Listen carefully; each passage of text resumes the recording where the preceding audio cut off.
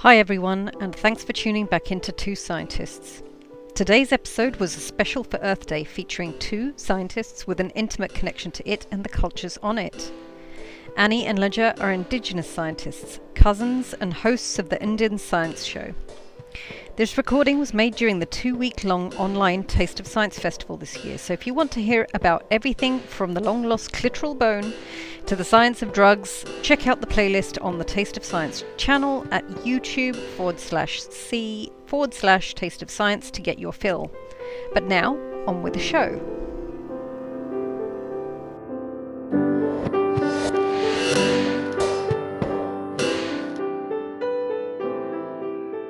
Hello, friends, and thank you everyone for joining us for this episode of our Two Scientists podcast. For those of you who don't know us, we bring you inspiring scientists to share their work with you wherever you like to listen. My name's Panve Bahia, and today we are going to be talking with Annie Sorel and Ledger Fixico. Unfortunately, I am going to massacre the pronunciation of Ledger's name throughout, so he has entitled me to say that I can call him Turtle. So, join us and say hello, Annie and Turtle. Hello. Hi, everyone. Glad to be here. Yes. How are you both doing this evening? Doing well. I'm enjoying the beautiful rainy weather here in Montana. I love it. I love the rain too. It's cold and rainy. Dangerous. It is cold and rainy. Yeah. Yes. I don't like it so much. I am ready for the spring and I'm ready for summer. Yeah, it's weird. It's my favorite hiking weather, even though you probably shouldn't go hiking in this weather. But mine personally, I wouldn't take people with me, but yeah. All right. So before we get started, what I'd like to do is read out a land acknowledgement statement from the University of South Florida, based in St. Petersburg, because I think it's really apt for today's episode. And so the University of South Florida St. Petersburg campus wishes to acknowledge and honor the Indigenous communities who lived and took stewardship of this land. The university recognized that this campus was built on the Indigenous homelands and resources of the Seminole, Miccosukee, and Tocobaga people. I hope I said those correctly, as well as their ancestors going back over 10,000 years. We acknowledge the painful history of genocide and forced removal from their territory, and we honor and respect the many diverse Indigenous people still connected to this land on which we gather. This is a call for all of us to commit to continuing to learn how to be better stewards of the land we inhabit. So for anybody who hasn't heard land acknowledgement statement before, could you explain what this is and why they're so important? Annie? Annie, I think you want to take that one? I can do it. I guess when we do our presentations, we like to do it in the beginning as well, because I think Ledger and I both agree that everybody is Indigenous to somewhere, and it is extremely important to recognize the people that are Indigenous to that area. And as science is progressing, we are learning that the knowledge that is gained from those Indigenous people are important and should be included in pretty much all aspects of science. So we do it in recognition of those Indigenous people. I think that it is definitely a new form of a land acknowledgement. Not everybody does it. Not everybody, I think, understands it. It's definitely one of those things. And I will say before, because my network bandwidth is low, I am currently in a very, very, very rural location. So my Wi-Fi is extremely spotty. So I'm sorry if I end up being patchy or if it comes out a little unclear. We feel your pain. Yes, it's really bad. I mean, so like our land acknowledgement, Ledger and I are at the Flathead Reservation in northwestern Montana, where I am Bitterroot Salish, among other tribes and among other races as well. Ledger, do you want to say what you are? Yes, I am officially human. But aside from that, I grew up here. Interestingly enough, I'm enrolled Seminole in Oklahoma, and Lidja is a Seminole word that means turtle, and Fixico is a Seminole word that was given. So I've heard two different stories. One is that it was given to escaped slaves before the Revolutionary War. When they would make it to the Everglades, they'd get adopted into the tribe, and they were given their own communities. And the way my dad explained this is that Fixico means you can never be a slave again, or in short, free man. So that's what I said for a long time, free man. But an uncle of mine, the same one that helped me figure out that it's not Luja, but Lija, and he helped me understand there's a little more to it than that. That Fixico, yes, it meant that, but it also meant that it was something you earned in battle, like a rank, or maybe like a star. It means no heart. And the best way I can explain that is by referencing the film The Last Samurai, where that one dude walks up to Tom Cruise because he's getting his ass kicked and says, "Hey, you're paying attention to too much, man. No mind." And the way I interpret no heart is it's not that I don't have a heart, but that when you only listen to your emotions, it can get people hurt. It can get people killed, especially if you're a warrior and you have a lot of responsibilities on your plate. Can't just function off of emotions. That's important, but you can't only listen to those. And that's why, especially in a crazy situation, you have to have no heart. Not to say you can't listen, but it should not make your choices for you. But anyways, I'm Scappi Piikani culturally. So that's the the long story to my federal designation as a federally recognized member of a tribe.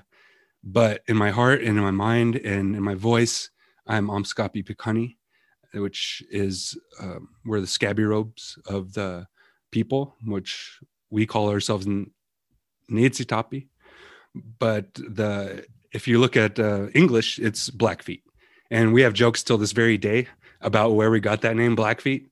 And I'll say there's probably a half dozen jokes I could tell about that no one would get unless you actually live here. And I grew up here in Western Montana, living in the mountains, fishing, hunting, going out picking berries with my grandmas, my mom. And all of that led up to me being a scientist and has influenced my view on science and why I think science is important but limited, and why it's so important to have good conversations with other scientists. That's, I think, what a huge part of science is we have to have hard conversations about really important topics that are often very emotionally charged, hence no heart. That's, I think I was born to do this. I love that. That's so poignant and is the perfect segue into the first question that we usually ask our scientists.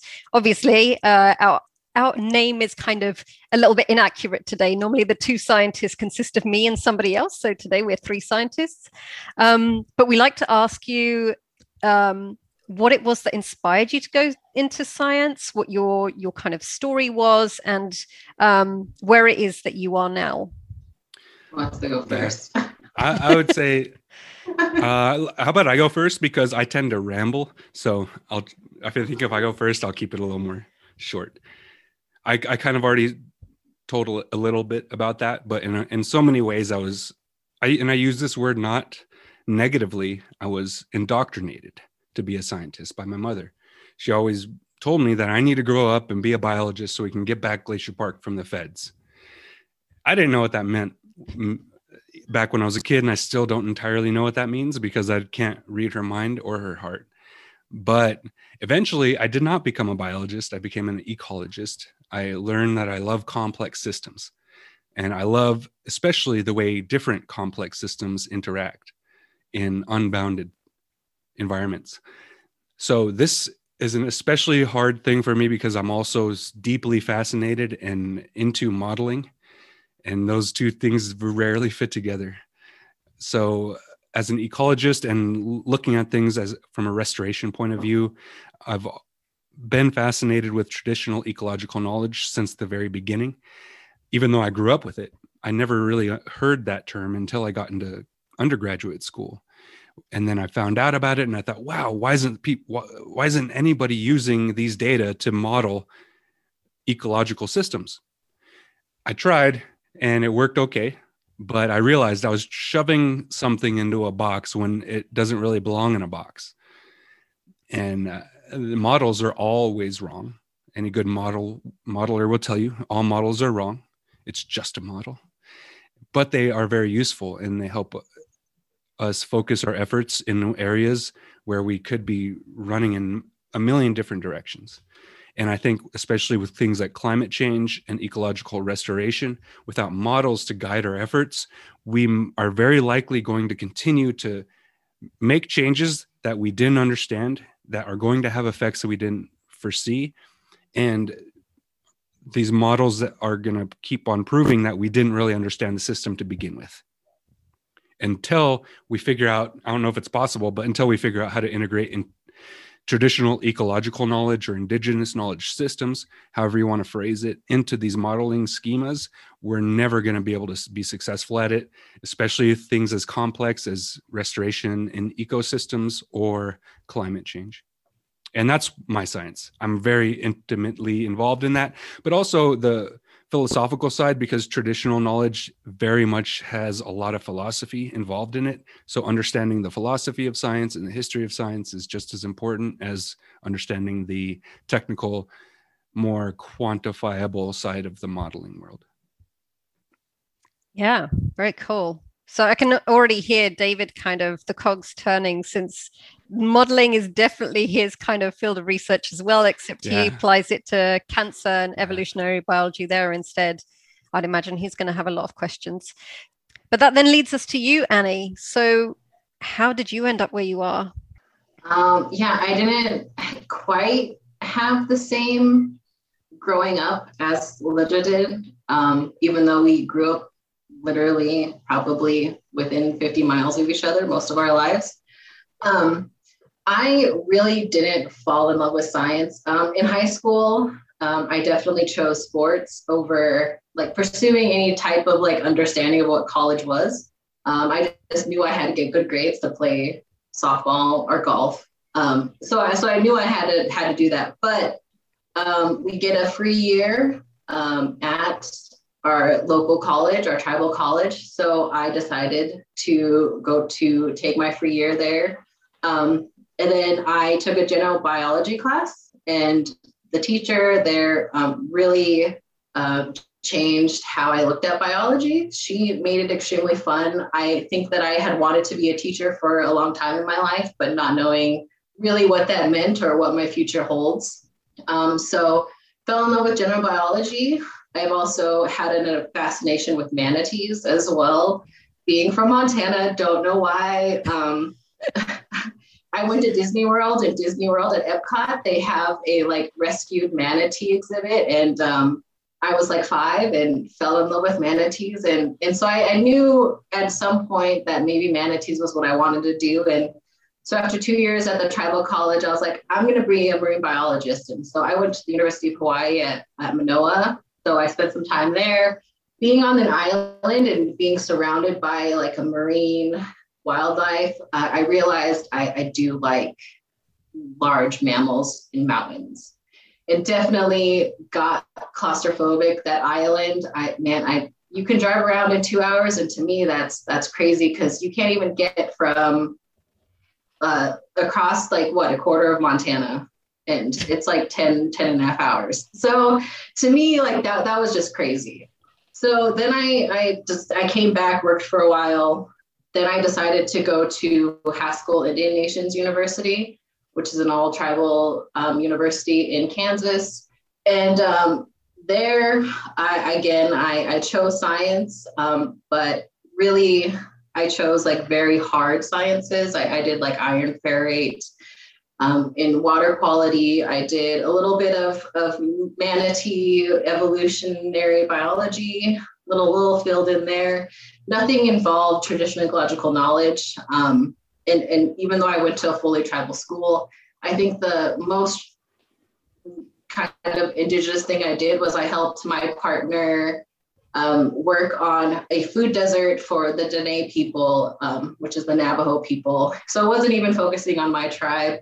And then I came back home after a really dark point in my life that really forced me to look at how I'm moving forward and what I'm going to do. And I'm now at this age, I've graduated. I have to do something. And so we participated in what was called Return to the Homeland. And it was the 125th anniversary of the removal of my people, the Bitterroot Salish people, from the Bitterroot area to the reservation.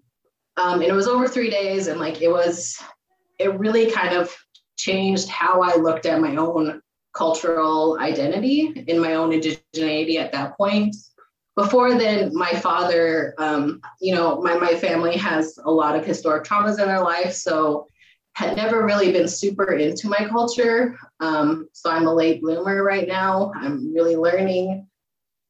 So that moment really changed my life, and so happened that I got afforded a chance to do a master's program where I do focus more on this idea of bioculture restoration and focusing on culture and science and how does that play. And to me, that was extremely fascinating, and it felt like something that I wanted to know more about and learn. So it's completely opposite than Leja, who had known some idea of it his whole life. Which is why I think that we work so well together. We have very different worldviews and outlooks about how that plays into our lives and how that portrays in all aspects of our worldviews. So definitely been interesting. So now I'm here, I have now realized that I love environmental education. So I am now doing that. I do work for a visitor service operation for the feds. So I have chosen environmental education, and this podcast is kind of an example for that. Very cool. So you both ended up as students at the Center of Native Peoples and the Environment, which is at the State University of New York. It's quite a mouthful. I can't remember what the ESF stands for. Environmental Science and Forestry. There we go. That's the one. It sounds like an incredibly unique place. So can you tell us something about the history of its founding? Oh, can't do that without talking about Bob Marshall. So there's this. Please tell us more about Bob Marshall. Yeah, and I had no idea about this story until I went to ESF. So apparently Bob Marshall went to school there. And the largest wilderness area in the state of Montana is called the Bob Marshall Wilderness Area. And I have been back in there, and it is one of the most epic places. You know what? I'm going to correct myself. Besides maybe Badger 2 Medicine or up behind Chief Mountain, the Bob Marshall, especially certain areas around like the Chinese Wall, or if you look at some of these drainages that come back out of the Sun River area, and some Montana locals will know this. It's one of the most epic, beautiful places I've ever seen in my life. So with that foundation, Bob Marshall wasn't from here at all. Apparently, he was not from even 1,000 miles of this place. He went to school and lived on the East Coast, and they even have a building there at ESF named after him, the Marshall Building, which I did a lot of classes in. And I was always in the back of my mind, I thought Marshall. And because every time I hear that word Marshall, I think of Bob Marshall and how special forestry is in Montana. And he got his start in forestry, and then eventually did so much work to create modern forestry that they named an entire wilderness area after him here in Montana. And our school there is one of the oldest, and you might be able to correct me if I'm wrong on this. Is it the oldest environmental school in the nation? The oldest university in the nation that teaches forestry specifically? The oldest forestry school in the nation. I might be wrong. So. It could be Yale. I might be a little off on that, but it's at least as old school as Yale. And it's one of the most well-renowned. I didn't know about it. I wasn't really into forestry, even though I have a degree in forestry. I did it because of the modeling stuff. And David, that question is a really good one, and I have a very specific answer to that.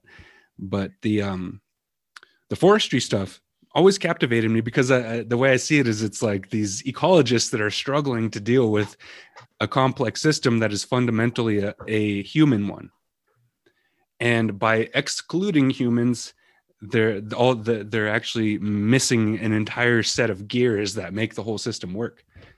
So I really love the talking to foresters, and I hear so much about this problem of how humans interacting with forests and how there's different value systems colliding. And that is exactly what ESF is good at, in my opinion, is bringing different worldviews together to do science together. And in New York State, especially, they have a very different forestry policy than we have here in Montana. Over there, in their state forests and their national lands, people own property. That's not, we don't have that over here at all. And so I didn't know that existed. So I went there and I learned that they have to deal with complex systems interacting together in a way that I never experienced growing up. Because we go to Glacier Park, you're not going to see a town unless it's run by the government. You go to the Bob Marshall, you will not see any towns. You will not see any vehicles.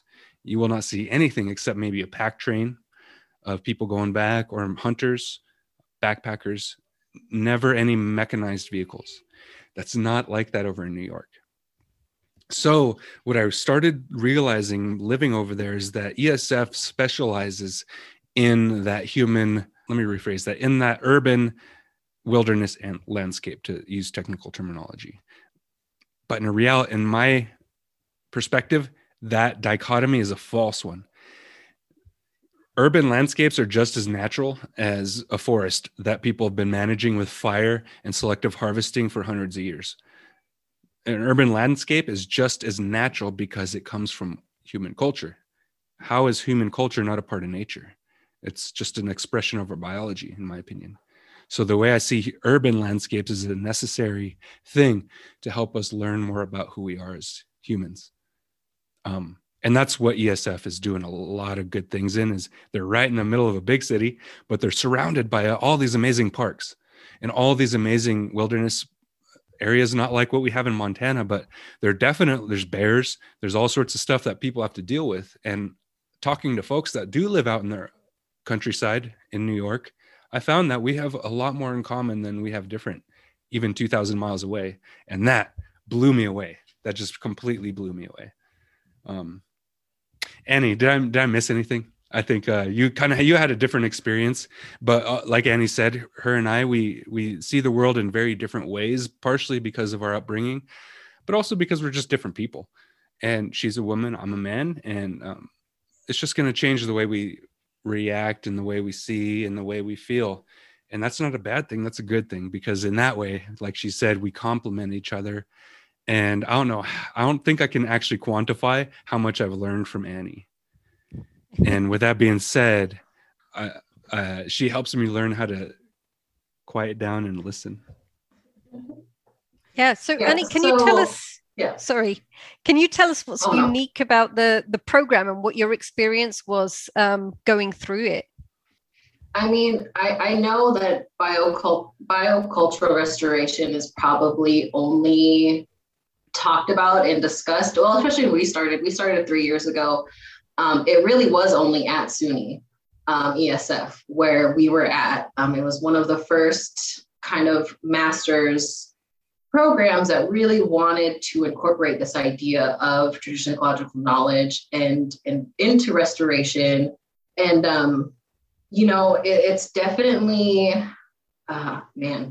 it definitely changes how you look at things. I observe more when I'm out walking. I think that before you tend to like power walk or like run and then miss out on a whole bunch of things. I learned a lot about value systems as well. We talk about respect, responsibility, and reciprocity a lot of the times. And I think that has just generally changed my life in a lot of aspects. And I now get to explain those value systems to people that really have no idea about Indigenous knowledge or even Indigenous communities or people. We tend to be this idea of past tense people where we're not modernized. That's why we decided to do the Indian Science Show, kind of playing on the idea of a modernized version of what are Indigenous people today, and kind of what are they doing? Because I think there's like this stereotypical idea of what an Indigenous person is. And there are over 570 federally recognized tribes in the United States alone. That doesn't consider the First Nations in Canada, or speaking about Australians, or their Aboriginal people, Maori people, people in South America as well. I think that it does touch base on this idea, and this program has opened my eyes to Indigenous people across the world. And it is extremely interesting to me that Robin Kimmer, who is our advisor and mentor while we're there, really has kind of pioneered a unique way to look at science, and especially storytelling in science. And I really feel like that's what this program has helped me on a lot, is how to become a better science storyteller, not trying to use big words. And, I had my first kind of long talk with one of our cultural elders. And the moment I said a big word, you can just see it zoom across his head, and he just didn't know. And so, like, understanding how to communicate with people in an extremely different way. I think that that's what this program has kind of helped build kind of my own personal outlook, and kind of how I interact with people, and how I teach people about science. And how we've always had this idea of you have to walk in two different worlds. So you have your cultural and your native side, then you have your science side. Everything kind of has to be separated, but this program really is revolutionary in the fact that it is blending and merging and integrating the two, so that you can have your culture and science and bring something back to your people that is meaningful, and it is important to you, not only you, but to yourself as a scientist. That's what I'm kind of learning and getting out of the program. That's very cool. And I completely agree with the importance of language when you're communicating science, and making sure that you don't include a lot of jargon and so on. I think there's also a larger conversation going on around who is included within scientific conversations, and the idea that we're not using native languages, at which point there's an entire swathe of the entire world that's excluded. So I've spoken to my mum about my research in the past, and she was just like, yeah, okay, whatever. And the first time I tried to explain it to her in Punjabi, she finally connected with something, and she started asking me questions. I was like, oh, wow, okay. So it was super hard for me to do that, because my Punjabi is gross these days. But, it was just this idea that I just hadn't considered that, because she speaks English, but to her, it didn't mean something until I told her in a way that, she felt like she resonated with. I know this is like listening to your podcast, and certainly listening to, I've been listening to Robin's book, Braiding Sweetgrass, which I highly recommend to anyone who is joining us right now. I'll read the book as well, but to listen to the audiobook is just like, in her voice and her tone is just magical. I love when authors read their books on audiobooks. Yeah. Yeah, and it's, as you say, like, it's her story, and it's so hard not to get swept away with what she's telling you, and it's so much easier to connect to the science she's talking about. So what I wanted to ask you next is actually about your research. So can you tell us about your scientific projects? And David actually asks in here, what does a day look like for you? What's a typical day, if there is such a thing? Let's start with Roger this time. So I really deeply believe in morning routines and waking up at the same time every day. It's not just my own belief and my own opinion, but this is very well established in the medical literature that circadian rhythms are so important for so many different things. There's no reason why we shouldn't be integrating our daily habits into those rhythms. So I try to do that in as many ways as I can. And so typically I wake up and drink some water, take care of my body, and do some movement of some kind. And some days I meditate, some days I don't. Typically, I feel like it comes and goes as I need it. For a long time, I did meditate every day, mostly through breathing exercises, which I view meditation as a part of. But the science part of it really begins after that, where I've actually taken care of my mind and primed myself so I can start focusing on things. And my science today has almost nothing to do with, so practically, the practical application has almost nothing to do with what I was training for in master's, which was the biocultural restoration and bringing social science and natural science together into a framework that is not only operational, but morally and philosophically robust. Now, what I'm currently doing is working with people to put together a food sovereignty network here in Montana in an effort to renew these old trade networks that we've been utilizing for thousands of years. And they've shifted over time, and now we need to shift them again. And so that's what we're working on right now. And the project is called the Montana Indigenous Food Sovereignty Initiative. And I say almost completely away from what I was training to do, because a lot of what I am doing is bringing people with different worldviews together to talk about important stuff. And that's really hard, not just to talk about it, but to try and facilitate a conversation where people have completely different opinions about stuff that I did not. So I've been interviewing folks for years, and I had no idea how difficult this would be until I started doing it.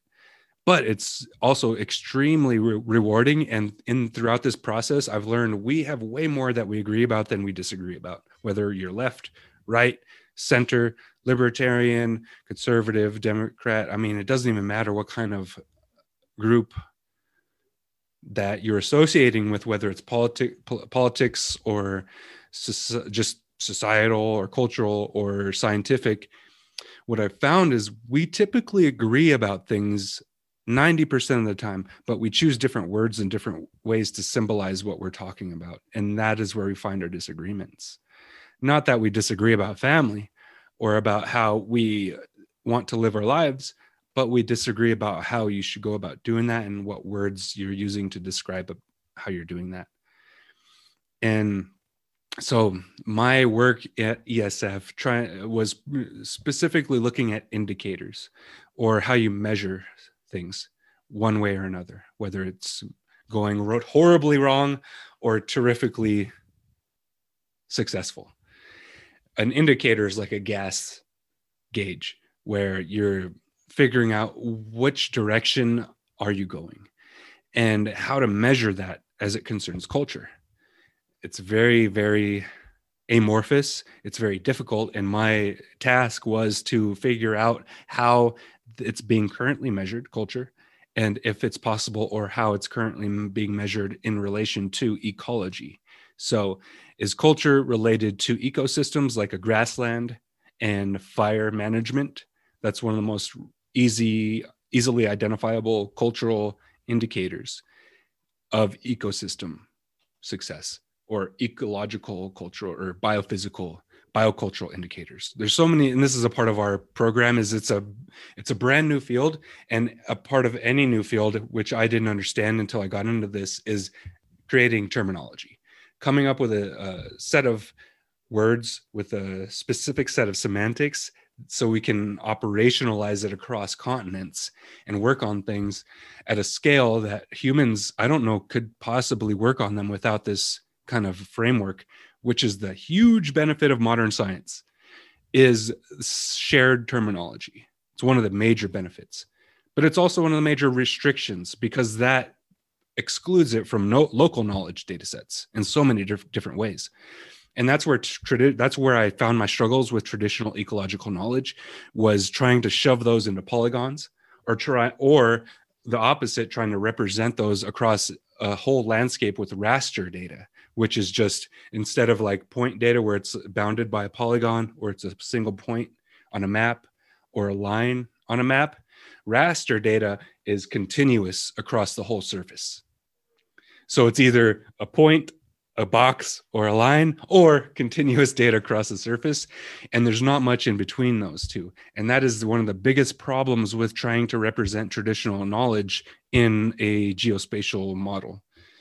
And that was my big failure as an undergraduate, is I realized I didn't do that. I did it well enough to get cool looking maps. But as far as actually representing the traditional knowledge on the map, I don't think I succeeded in that. And that's one of my main interests now. And it's so weird to describe this, because I'm a geospatial scientist, but I'm also a philosopher of science. And bringing these things together has been one of the biggest challenges of my life. And the short and dirty explanation I can come up with as far as why this is important is because we think about and view ourselves and the world in stories, not in some kind of set of data points. And this has been true for since time immemorial, is we view ourselves, especially in ancient times, as a part of a story. And if we can't start telling our science through stories, we're not going to really do much for society. And that, I think, is one of the biggest lessons I learned by being a part of Robin's program and the people of the Center of Native Peoples and the Environment, and learning everything I did being over in New York from the Haudenosaunee, as well as the quote unquote non-Indigenous people there, is not only do we have a lot more in common than we think we do or want to admit, but we also are facing very similar problems in that we need to understand our role in the universe. And to understand that, the only way to do it is to speak with each other so we can actually begin to understand each other's experiences. Nobody's right about anyone else's experience. And we can only ever be right about what's true if we talk to each other about it. And that's pretty much it. I don't know if that answered the question. That's the weird thing about talking to me about my science is I'm so deeply, because it's philosophy and science at the same time, it's overwhelmingly challenging to pinpoint one thing or another. But my main interest is integrating and trying to find out how complex systems interact, and especially complex systems that are so complicated that it doesn't seem like there is an answer. And in this in this field, it's called wicked problems. They're so complicated, they're called wicked problems. And these are the quote unquote unsolvable ones, the ones that are so complicated because they're actually not just one complex system, but a series of complex systems nested within a wider complex system, like forestry in America, and where people have recreational values, but there's also cultural values, and then there's economic values, all colliding together. And that is my main interest as a scientist, is not necessarily the restoration, but the development of philosophical and ethical frameworks that guide restoration. So Annie, I know that you both said that you come from very different backgrounds, you have different mindsets, but I believe that your research is also very different. Can you tell us about yours? Yeah, I can tell you a little bit about mine. Mine is strictly for the Spirit Salish people and descendants. So I work closely with our culture committee, and everything that I'm learning, I'm giving back to them. I'm not doing any presentations on my work. It's strictly for my community.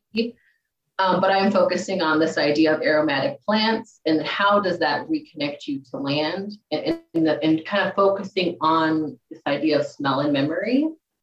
And how does the smell, we do a lot of harvesting of a particular plant. It's called husks, and it smells like celery. It's got a very distinct smell. And so when my sister said that was her favorite smell, everybody has their certain favorite smells, and it got me to think about how this connection plays in. And so, like Leja had mentioned, Haudenosaunee people in New York played a drastic part in both of our lives. But what I got out of it was gardening and wanting to have a farm. So I worked with this farm crew while I was there. And they're part of the seed keepers. And so they have a collection of seeds, and they really have this idea of wanting to be fully sustainable for their people. And that idea to me, I want my family to, even Leja's my cousin, we have such a large family, we have such an interconnected community. And being here where you're seeing people, my dad has diabetes, where a majority of people will have diabetes. And then if you're relying on these commodity foods, if you're relying on grocery stores that don't provide necessarily good food quality because we are in rural locations, how do you then become more sustainable? So talking to them really pushed me into that. So I am also creating a forest garden proposal for 2 different locations for this culture committee. So if they want to grow upland like montane plants, or if they want to grow kind of more dry shrub-like plants in one of our drier prairie areas. And so I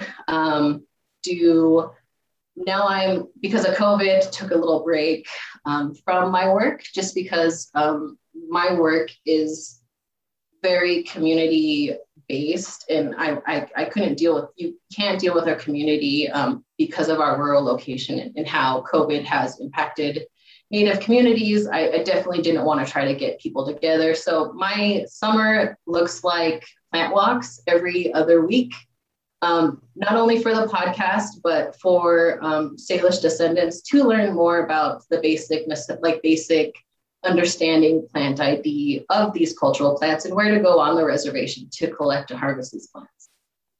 So I focus on very much kind of an ethnobotany type idea of really connecting people, but it's not even really ethnobotany, because I want to connect people back to the land in a positive way that can help heal certain generational traumas that have really excluded the knowledge of being passed down since time immemorial. So a little different, both I think it kind of shows you how different Leja and I are in our worldviews as our research. One of the things that David asks here is, how did the 2 of you work together? One of the things I was thinking about was, obviously the kind of work that you do and the kind of work that the center does is not very common. So this idea of bringing together Indigenous and traditional knowledge and showing that it's not incompatible with modern science. So I'm wondering how kind of like the typical modern scientist reacts to your work and what you have to do in terms of communicating with them to get them to understand the importance of it. Annie? Yeah, so I've had to do a lot of that with environmental educators, and I think one of the most common things I hear is, well, how do we do it without appropriating your culture? I hear that a lot, is they want to make sure that it's not cultural appropriation and they're not taking it and they're not using it in a way that is misuse. Which is why I focus on value systems a lot of the time. I think Robin Kimmer kind of helped lay out this idea of a honorable harvest, and those protocols on there really can kind of help you connect to the land without actually needing to know cultural names, like what that plant was used for, but it does help you connect to the land in a deeper way. And I definitely think that is important. And so it's not really cultural appropriation, but just like the land acknowledgement, if you do reach out to the local Indigenous community that is where you are, they have tons of like environmental education and outreach programs. They do probably have a lot of tribal programs that can reach out and kind of help you with these questions. And you can help engage you into that community. I think that you had talked about wanting to kind of have who's at the table and who's during the discussion. I think a lot of the times Native people just want to be at the table. They just want to feel like they are being heard and they have a spot to have there. So that's what we focus on, is this idea of just making sure that the community is feeling heard. You don't have to speak the language. I think that you should invite elders to come out to explain it. They can talk about it. They can share their language. They can share their culture. Like me with my program, where everything is strictly for my culture committee. There is some information that will be only for tribal members and tribal descendants. And that's something that should be accepted, that you won't be able to know everything, that some of it is kind of sacred, because I think boarding schools, assimilation, colonization as well, has really affected how our community interacts. So we are learning, and it is a slow process, and it's a hard process for a lot of communities. And so reaching out and feeling like you can be, a good ally, and being that way so that you are reaching out and making sure that they are heard. That would be my best bet, is respect, responsibility, and reciprocity with all of the relationships in your life. So how can you use those three to really kind of encourage a better responsibility to land? That's what I focus on. And so teaching value systems is what I focus on. I would say being a scientist in general is difficult, no matter what field you're in. Potentially one of the most difficult and challenging jobs on the planet, with the lowest financial return. And I think that's a part of why it's viewed with such awe and mystery, depending on who you are, but also with such vitriol and distrust, because people don't understand how difficult it actually really is, especially when you're on the cutting edge and you're trying to develop new methodologies. You're trying to validate a theory that has not been validated before. And all of this stuff comes into the work that we're doing with traditional knowledge systems and bringing those into the fold of modern science. And from my experience, the most challenging point of this whole endeavor has been grappling with, and in some way or another integrating the misunderstandings of not just the knowledge system, traditional knowledge systems, but of the people that hold them, that were the ideas that surround being indigenous, the ideas surrounding this idea of what is an Indian or what is an Indian. And I think you could probably relate that there is definitely a difference between Indian and Indian. And in a very strange way, even though you didn't grow up on the res, you can relate with this joke. It's a joke, but it's also a reality. So there's this thing of group identity, and the topic of identity politics has never been more out there in the media sphere than ever. And there's two sides to this, and neither one of them is right. Kind of going back to David's question from before, I don't think it's important to be right. I think it's important to understand, because humans aren't good at truth. We're good at interpreting the truth. And that's where science has become so powerful, is it's been the most powerful and most specifically influential tool that has helped us get past that problem of never really truly being able to actually find the truth, but only ever being able to interpret it, and then agreeing on a system where we can actually start describing the truth. But that still doesn't mean we know how to deal with it. That doesn't mean we know what it means. Why is it the truth? Why does that work the way it does? That's not really a science question. That's a philosophy and a religious question. So that's my biggest challenge, is trying to bring philosophy and science together and encourage, especially scientists, to understand the history and philosophy of what they're doing. Very rarely do I find that scientists understand where their science comes from. And I've done a lot of archaeology and anthropology work professionally. And so I had to understand where this comes from. And I was also interested. So knowing that eugenics and the gas chamber program that the Nazis had going on is a direct byproduct of the high science of anthropology at the time. really gets me thinking skeptically about science in general. When I hear things like it's settled or this is cutting edge science, I'm like, well, let's keep asking questions. Let's keep looking at it instead of trying to make these huge decisions for other people's lives based off of this. That's not our job. Us scientists, it's not our job. Our job is science, not science and politics, not science and this or that. That's where, in our communities, in our families, yes. But when it comes down to making decisions for millions, tens of millions, hundreds of millions of people spread across thousands of miles, I'm like, who am I to say how they should live their lives? I don't know what they have to deal with every day. And so that's what I've learned from my research is cultural systems, cultural value frameworks are of the utmost importance. And especially in politics and science, people like to operate under this illusion that we escape those things when we actually don't. And Annie knows this. We've talked about it a lot. You can't separate your politics from your science, but that is our job. So anyone listening that's not a scientist, just remember that we got a weird job. It's a really weird job, one of the most especially challenging ones, because in so many ways we're acting against human nature, because that's our nature, to group people into identities and to easily identifiable categories. That's just how our brains work. It's biology. But we also have this very unique and awesome ability to be able to recognize that and to shift our behavior. And that's where culture comes in.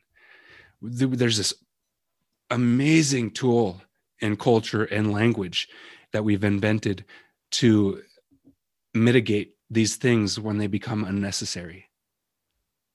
And that's what I'm seeing right now is we need to stop just separating ourselves into different groups and start looking at what we do have in common and finding solutions based off that instead of what we don't agree with. I don't know how we can find solutions off things we disagree about. I just don't know. I don't know if that's possible. But I'm also very ignorant about a great many things. So I'm very willing to listen. And I think everybody should be doing something, doing something to talk with people they disagree with and listen. And I include myself in that. So that's my challenge, talking. Well, while we're on the subject of talking, it feels like a good time to introduce your podcast. And so on the subject of identity politics, now, obviously, as you alluded to the fact that my parents are from India, but I was born and raised in the UK. And as a very young child, watching American Westerns and thinking, cowboys and Indians, what? Who are these people? Because I do not understand this at all. And obviously, it's been used as a pejorative term, but I noticed that actually, after finding your podcast, that a lot of Indigenous folks use this term NDN, which is like a contraction of the term. So can you explain why you use something that is a derivative of the term Indian? So part of it was like, hey, this is pop culture. Let's do it. We'll get more clicks. But also because in a very real way. So for Piikani people, and again, I can't speak for all of us, but I love the word savage. I'm savage AF. And I would love to make a shirt. I hope there's probably a shirt out there that says that. But I would sport it specifically because I'm Piikani. We are definitely savage. And so it's a rebranding of the word, the way I see it. And I know in South America, they very much own the word Indian. And but for scientists, it doesn't make sense. Kind of like you're talking about, like, wait a minute, cowboys and Indians, what? Those aren't Indians. But at the same time, that's what we were labeled. And so owning it, rebranding it is what NDN is owning it and rebranding it to mean something different than what it was supposed to mean when it was forced on us. Does that sound about right, Annie? Yeah, It's just rebranding it. Yeah, definitely. It shows you a generational difference as well. You know, a lot of older Native folks don't really use that. My mom likes the term American Indian.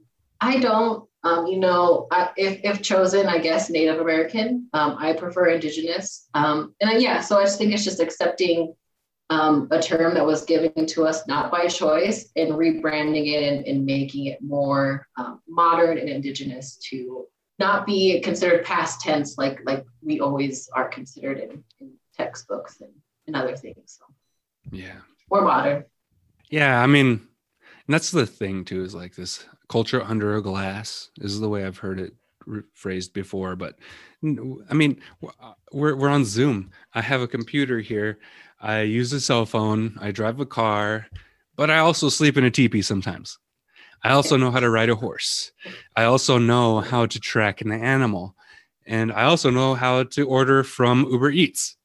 So this idea that being Indigenous is one thing or another is complete nonsense. It's just being human. We're adaptable and creative, like all other humans.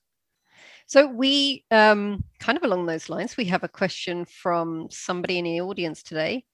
And they say, I love the conviction with which you speak, Leja. I also appreciate how you articulate not forcing science truths on the resistant. How would you approach the COVID vaccination resistant population, if at all? No pressure. So that's a really interesting one, because I think it really comes down to how you speak. Because I mean, this is also fairly well established in behavioral science, that people do not make choices for the most part off of rationality and logic. They make them off of emotional impulses based off of what they're feeling at the moment. And even the most rational, the most logical people in the world do this. So thinking of that and realizing that we're all human, and I think that's where a good place to start, because I don't know if it's actually possible to convince anybody that it's a good idea to get vaccinated until they convince themselves. And the only way to do that is to speak to people in a certain way. So condescension, not going to work. Guilt tripping, not going to work. If anything, that's going to make people more resistant and more willing to say, okay, well, screw you, then I'm just going to do this or that. So just being, really, in a weird, ironic way, it's empathy. Real empathy, not conditional empathy, but real empathy. Actually caring about what they're going through, what their opinion is, what they've experienced, and acknowledging that, yeah, maybe they've seen things on the internet that got them confused. They've seen and heard things from government officials that got them confused and skeptical. And not just understanding it, but being like, yeah, that makes sense based off of their perspective. Really putting yourselves in other people's shoes and speaking to them that way, instead of trying to force your science down their throat. Or this is the worst thing. And you know what? I don't understand why anybody would ever think this would motivate people, but to use guilt and condescension. I just don't understand why people take that approach. Just think about it. And have you ever changed your mind when someone was being patronizing to you? No, it's more likely to make you dig your heels in, right? Yeah, you dig your heels in. So just remember that, and remember how you respond when people are condescending to you, or if people try to shove any idea down your throat. Think about it from that point of view, and then just proceed forward one step at a time, because it's tough. It's really tough when you have done so much reading and you have done all this research and you understand a certain thing at a certain level. And then you have somebody that comes along and says, I know this about that, but they maybe watched a few YouTube videos and they don't really understand it. It's really frustrating.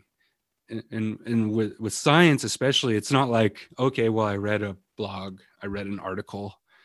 It's like, I read 20 articles, I watched these lectures, I've spent a year thinking about this thing. So when someone comes along and they're like, no, because this, and they're convinced based off of a few videos or off of one influential voice, I can understand how frustrating that is. I've been frustrated by it. I'm consistently, almost every day, frustrated by this stuff, especially when it concerns maps.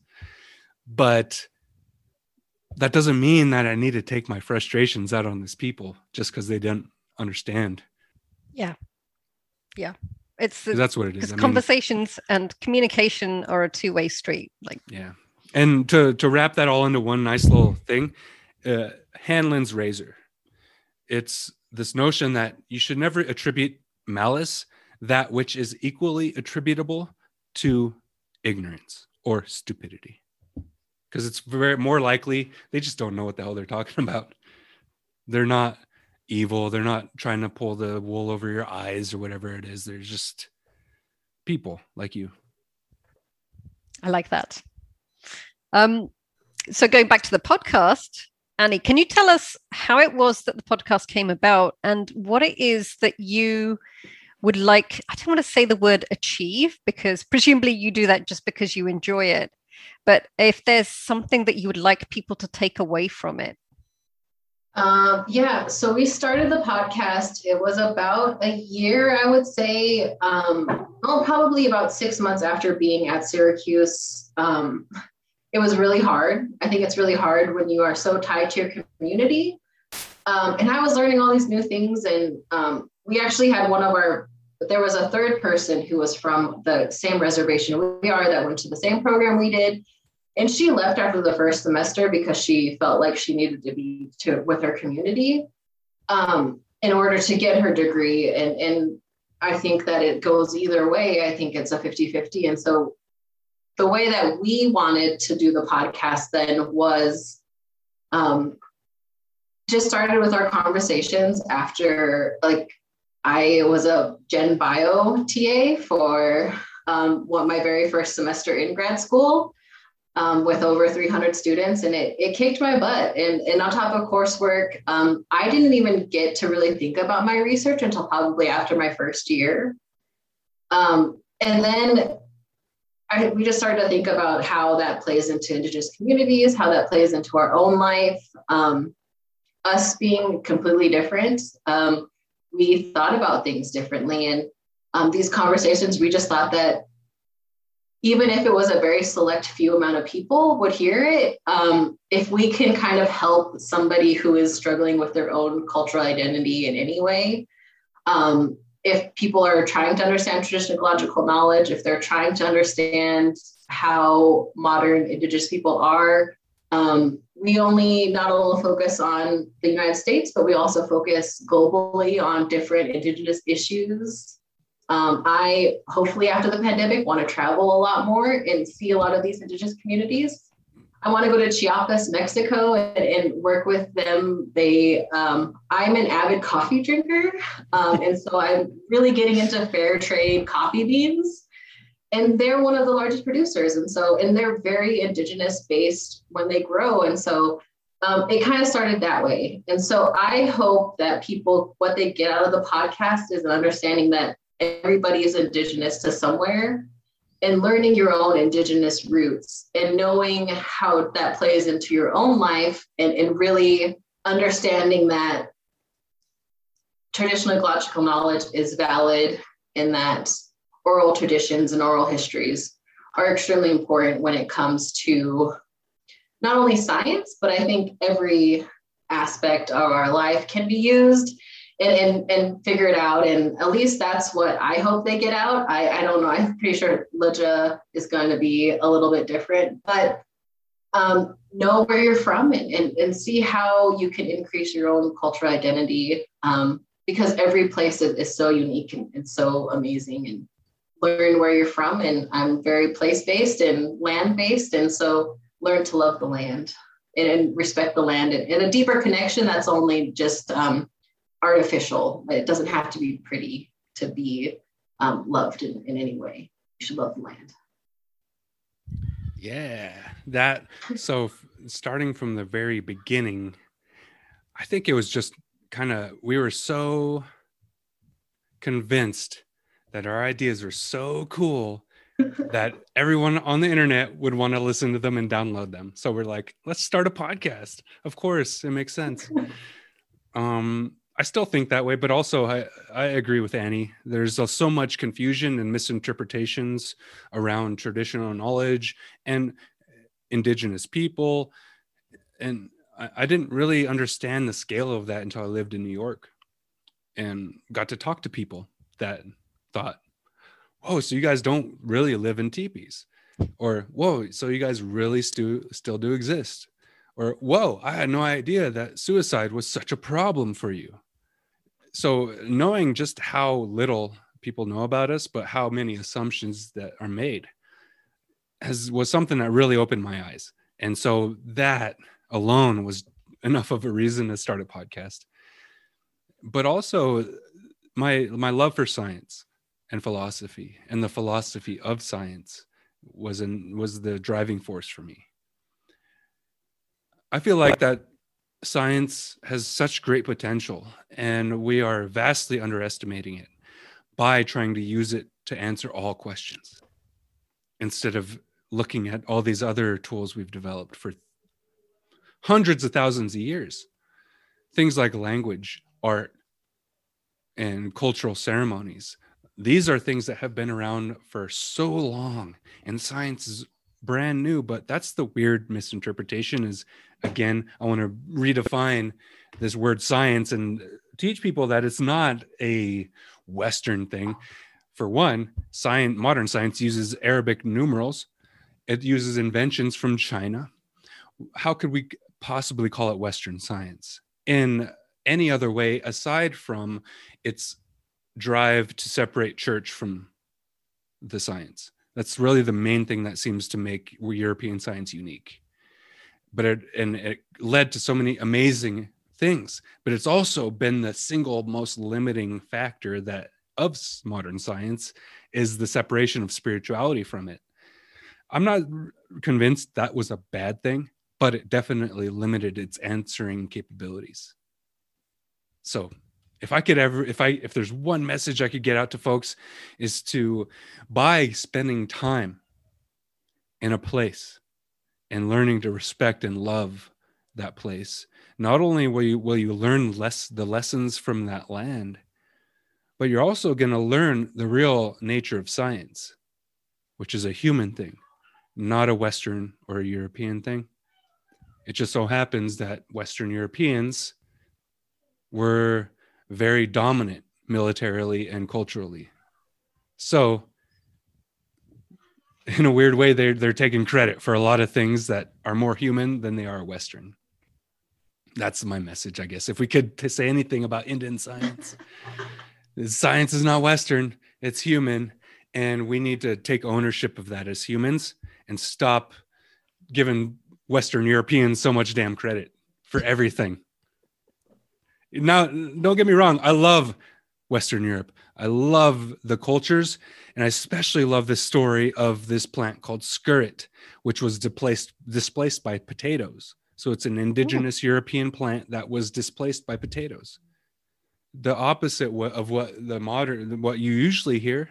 And that's, again, going back to this notion that we're all indigenous to somewhere. The plants teach us that a lot.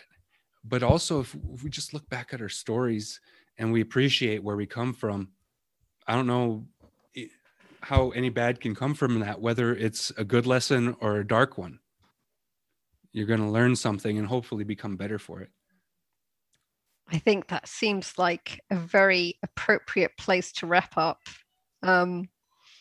Thank you again so much. Really appreciate your time. And I look forward to plodding through the remainder of your podcast episodes. Yes. So happy Earth Day. And thank you to audience for joining as well. Yeah. Thank you for having us on here. Especially on Earth Day. I mean, we both, I think, love Earth, and it's such a special day. So thank you for having us on this day. I really appreciate it. Thank you for everyone listening. Righty. Yes. Yeah, thank you. We appreciate it. And I'm slowly, I didn't listen to your earlier stuff, but I was listening to your COVID series, and it's definitely interesting. I mean, it's one of the subjects I know very little about is microbiology. So I'm big complex stuff. I know very little about the tiny microbial world. So yeah, thank you. I'm appreciative. Just Google Indian Science Show if you want to find us. And I'm looking forward to learning and hearing more of your podcast. You too. Thank you so much. I love this mutual appreciation society thing we have going on here. Yeah. Oh yeah. I mean, science. Yeah. Science brings every walk of life together, and it's so interesting. Different worldviews like of science. Podcasters are like that too. Like generally, because we kind of understand there's a lot that goes on behind the scenes to get ready for this stuff. It's not that easy. For so sure. I appreciate it, definitely. All righty. Thank you again. And I hope everybody has a wonderful rest of their evening. Yes. Bye. And bye to Porter as well. He ran outside finally. Yeah. All right. Later. All right. I'll talk to you later. Take care. Peace. Bye.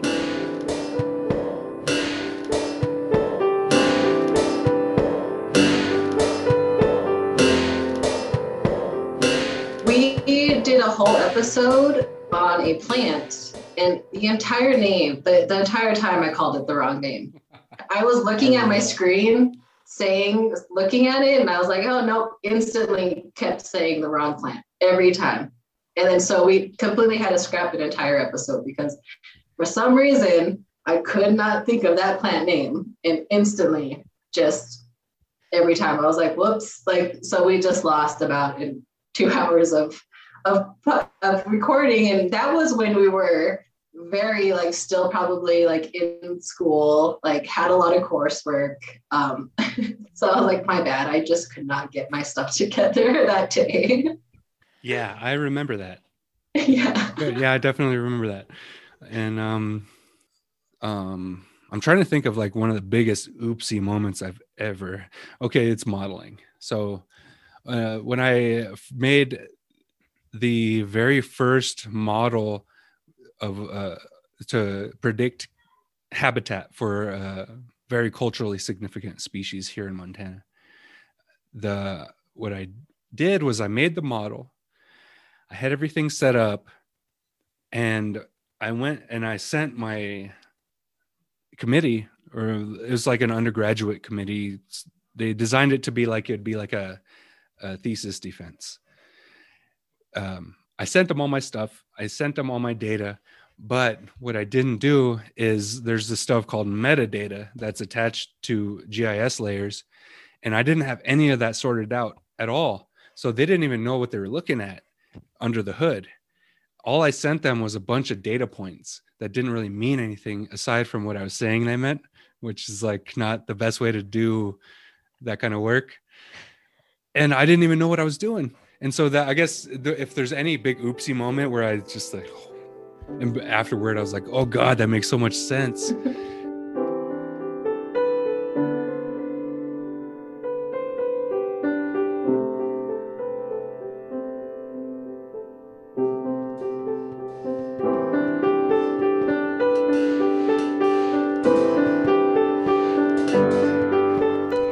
Once again, I've been your Two Scientists host, Parmvir Bahia, and as always, co-producing with me was David Basantha. Our featured musician this week, the Hathaway Family Plot, hails from Buffalo, New York, and you can find the deets for the appropriate Bandcamp page in our show notes on our website. Thanks again for listening, and we'll be back next week.